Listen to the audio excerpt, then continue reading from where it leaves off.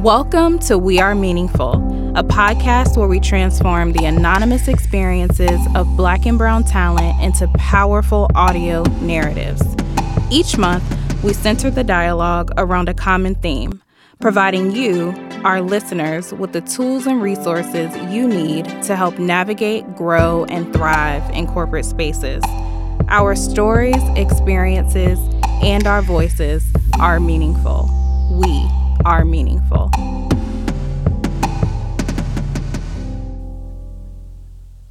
How does the interview process change depending on the organization? How does the interview process change depending on the candidate?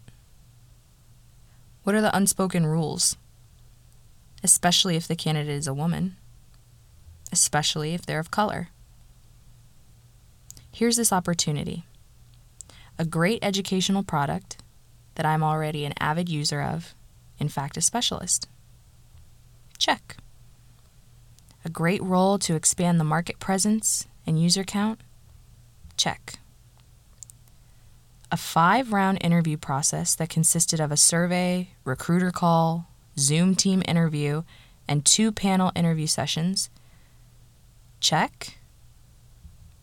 After 2 months of courtship, I had graduated to the 4th round. An hour and a half with a panel of women that are credentialed for my industry. We are so proud of our diversity here.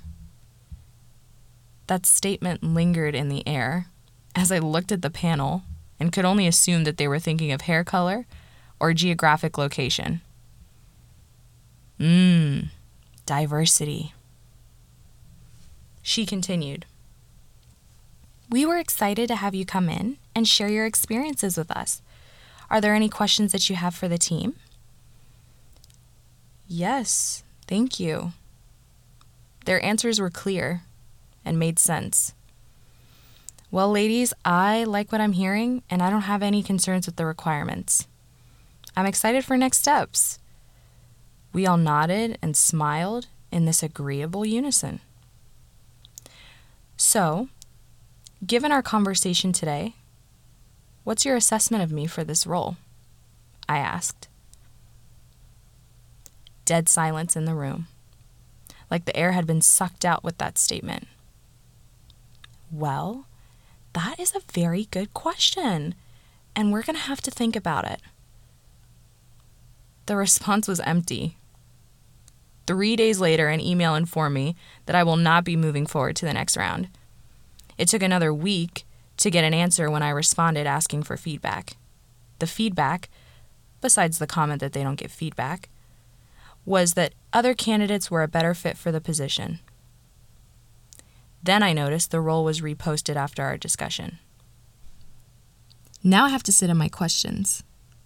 If I wasn't qualified, why did it take 4 rounds to diagnose that? Why was the role reposted if other candidates were better? Now I have to sit in my truth. Do I regret asking the question? Should I not have? No. That's a basic question. And I thought it was fair game for everyone to use. Or is it? For whom is that format truly for? For whom was that opportunity truly for? On this week's episode, we're discussing Unspoken Rules with Kelly Newman Mason, founder and CEO of Culture Keys, an initiative of Notley Ventures.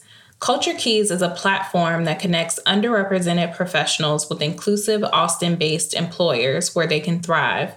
Kelly formerly served as head of people operations and talent at several successful startups and is a graduate of Rice University and Stanford Law School. Kelly, welcome to We Are Meaningful. We're excited to have this conversation with you today about the narrative that we've just heard.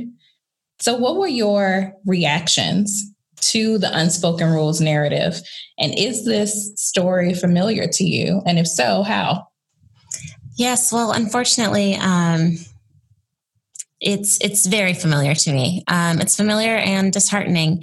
You know, the whole time I was listening to her speak about, sitting in her questions and wondering what happened, I thought, no, you didn't do anything wrong. They were using you. And more importantly, they don't deserve you. I don't know the entire story, but from what I've heard, it isn't the first time I've heard something like that. I think that probably at some point the hiring team knew they weren't going to give her an offer. They either wanted to pat themselves on the back for getting a quote unquote diversity candidate through 4 rounds of interviews, or maybe they wanted to avoid having to give her difficult feedback. That's a problem that women face, and women of color in particular. People are biased to think that women are going to be overly sensitive if you give them negative feedback, or women of color are going to respond with anger if you give them honest feedback. And so when you've got that bias, you end up not giving any feedback. And what I know from my experience in HR is people need feedback to do better. And so when women of color, when women are being left out of these conversations where they can get feedback, they don't learn what they need to do better next time.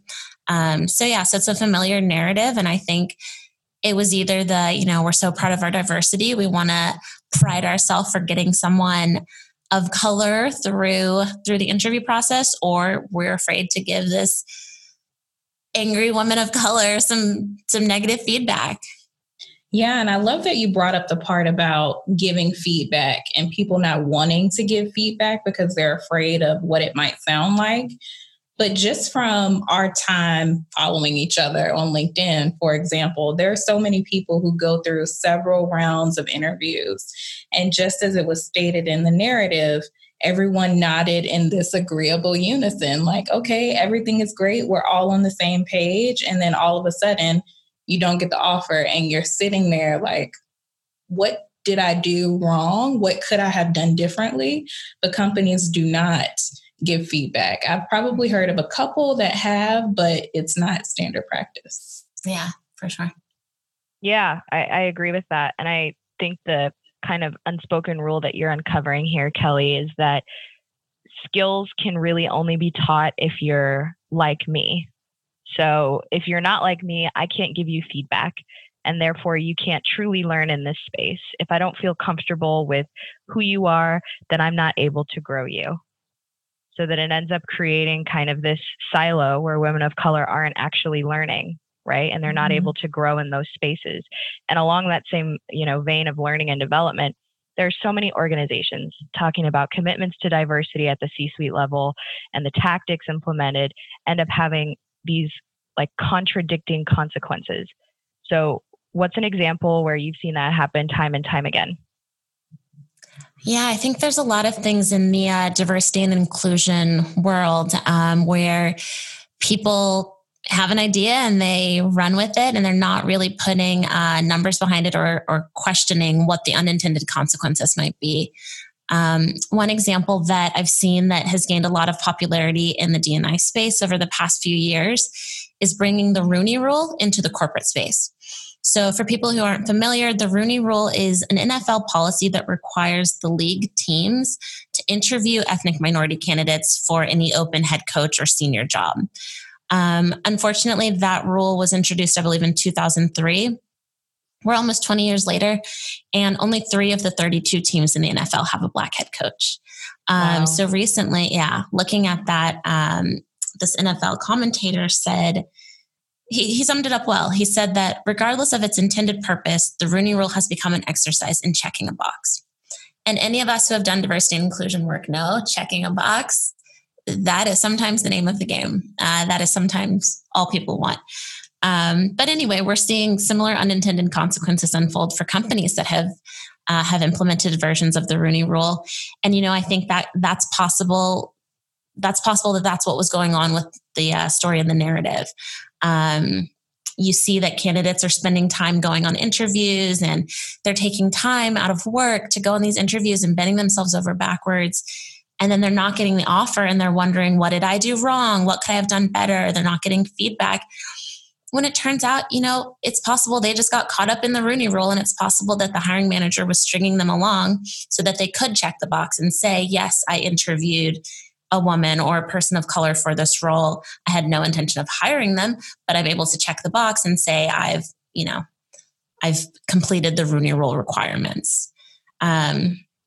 So I know that the people who introduced these types of processes into hiring meant well, but that's definitely something I've seen that's had an unintended consequence. And actually, in my opinion, it's worse than having nothing in place.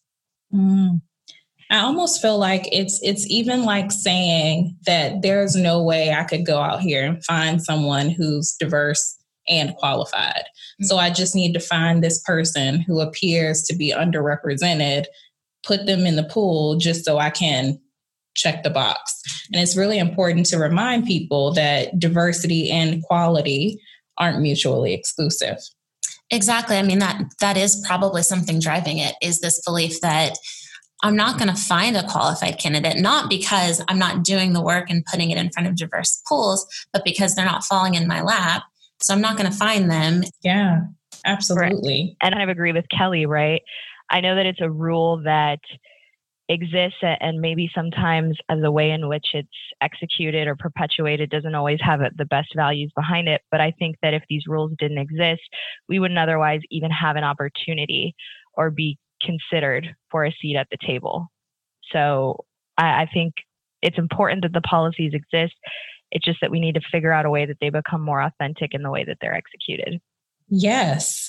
And to that point, I think that we often hear people who aren't putting these rules into place saying things like diversity is squishy, it's a nice to have, but it doesn't really drive business results. So our question to you, Kelly, is what can leaders do to make sure that these types of tactics are not counterproductive to their stated commitments to diversity and inclusion? So yeah, I think it's important to stick with the facts and the data and look at what's actually working versus what feels nice. And it's so interesting to me because a lot of these leaders, particularly in tech companies, they're so driven on numbers. They want to see the numbers. They want to see the data. But when it comes to diversity and inclusion work, they don't want to see the numbers. They don't want to measure where they currently are with the representation of Black and Brown employees or with women in leadership roles. So they make excuses for why they don't want to get that information.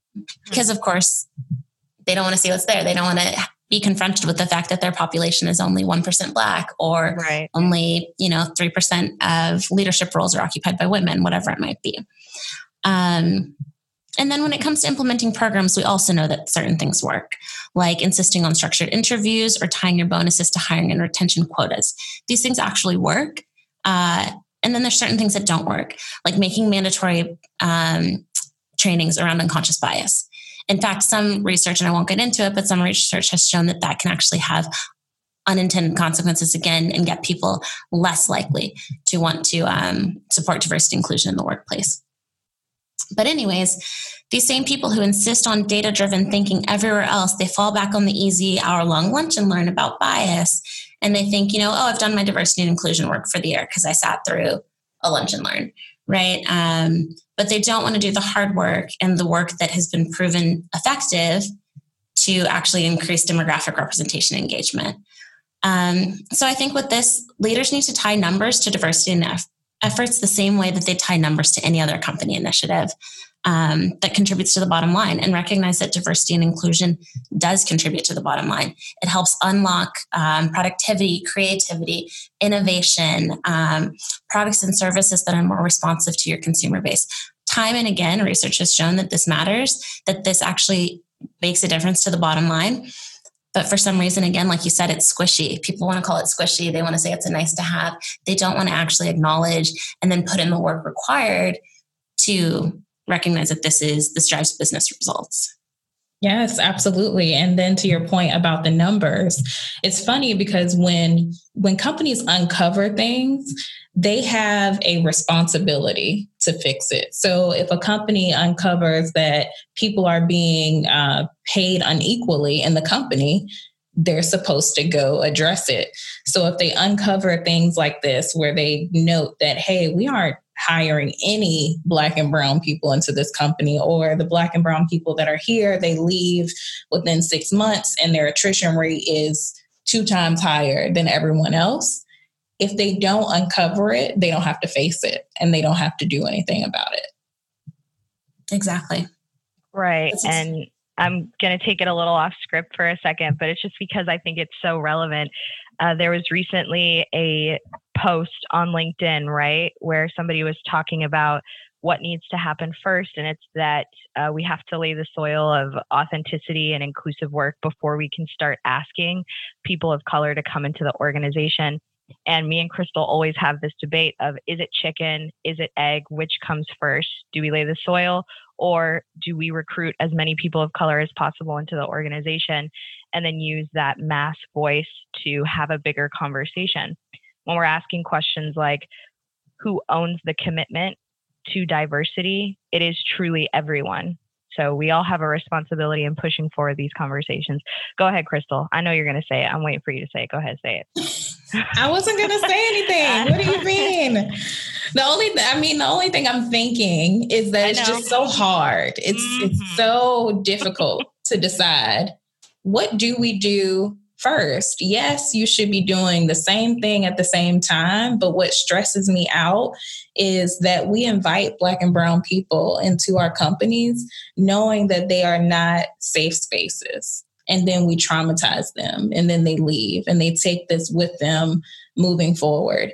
And I've been in situations where I joined a company and I'm the person who is always going to say, hey, you should come work with me. My job is great for whatever reason.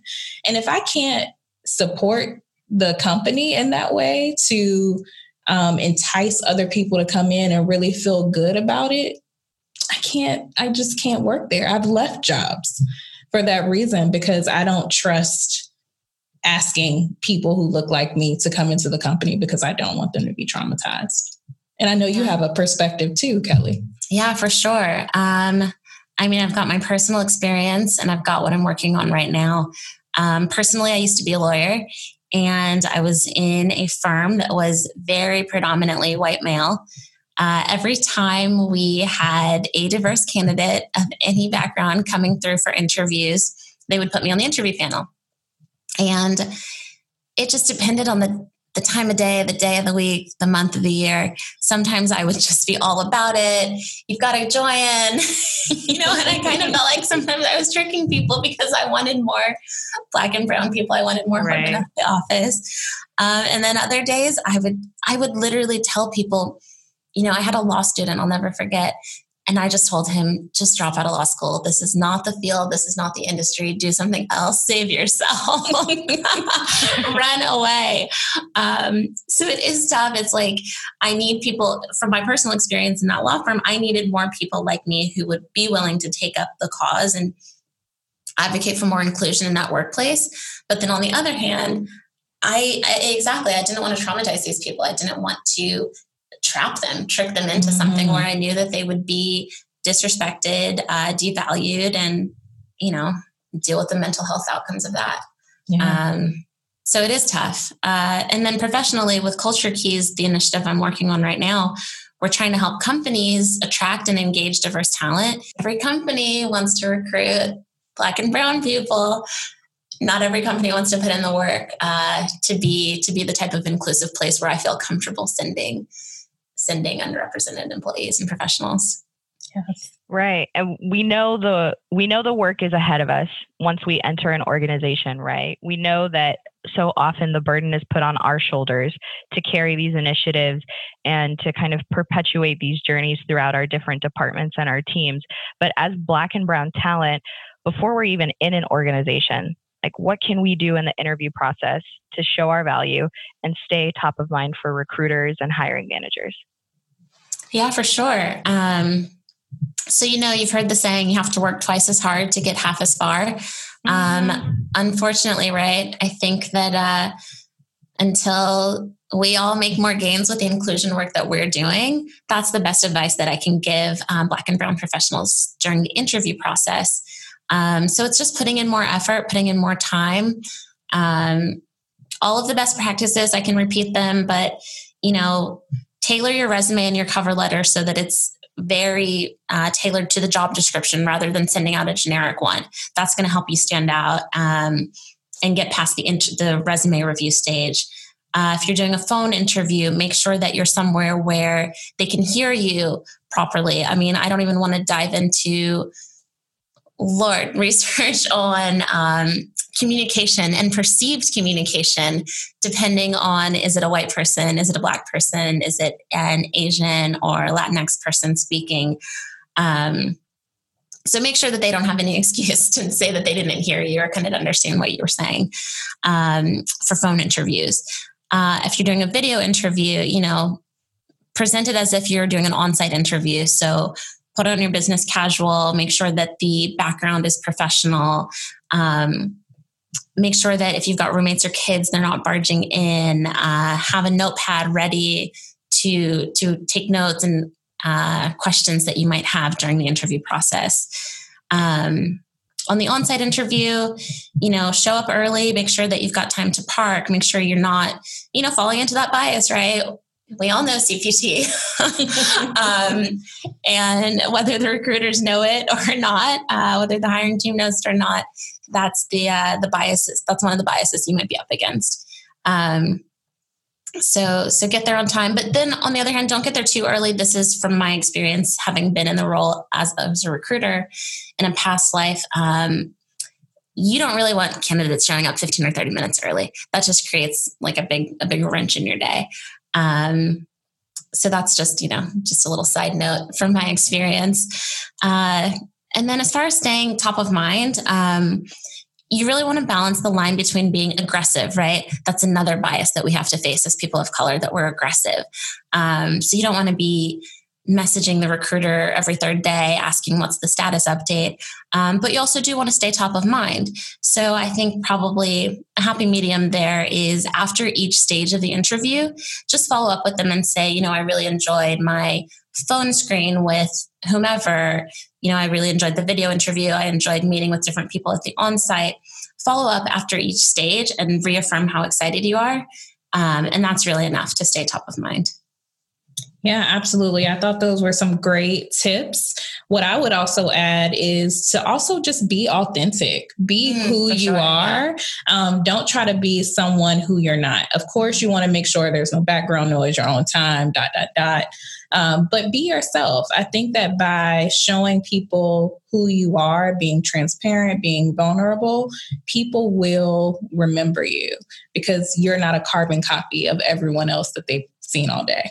That's true. And it also, we sometimes joke in this, in the talent acquisition space, what's the saying? Interviews are meetings of two liars. And so the candidate is saying, I've never heard this. Yes, the candidate is lying about how great they are and how perfect they are. And the company is lying about how perfect they are. Neither one is perfect. It's just about finding the right fit. And if you're lying your way through the interview or being someone you're not, thinking that that's what you need to do to succeed at this company, then in the long term, that's not going to be the right place for you. If you can't show up authentically to an interview, then you're not going to be able to show up authentically day in and day out. And you deserve better. You deserve a place where you can show up authentically. So we have really enjoyed having this conversation with you today. And although we're connected to you online, we're sure that our listeners want to know, where can they find you online? I'm really just on LinkedIn. It's my social media of choice. I think I have a Twitter. I think I have an Instagram. I think, I have all of these. I really don't log in. But LinkedIn, I'm Kelly Newman Mason, and happy to connect. Thanks, Kelly, obviously for being here, giving us your time, but also just for helping us uncover some unspoken rules around diversity work in general in our corporate spaces. And I loved how you gave us these actionable solutions that we can take back to our organizations, but that we can also start implementing for ourselves. Thanks for tuning in to another episode of the We Are Meaningful podcast. Follow us on Instagram at wearemeaningful.co and visit our website to learn more about our community and how you can get involved. We're excited to hear your thoughts on today's episode. Talk to you next week.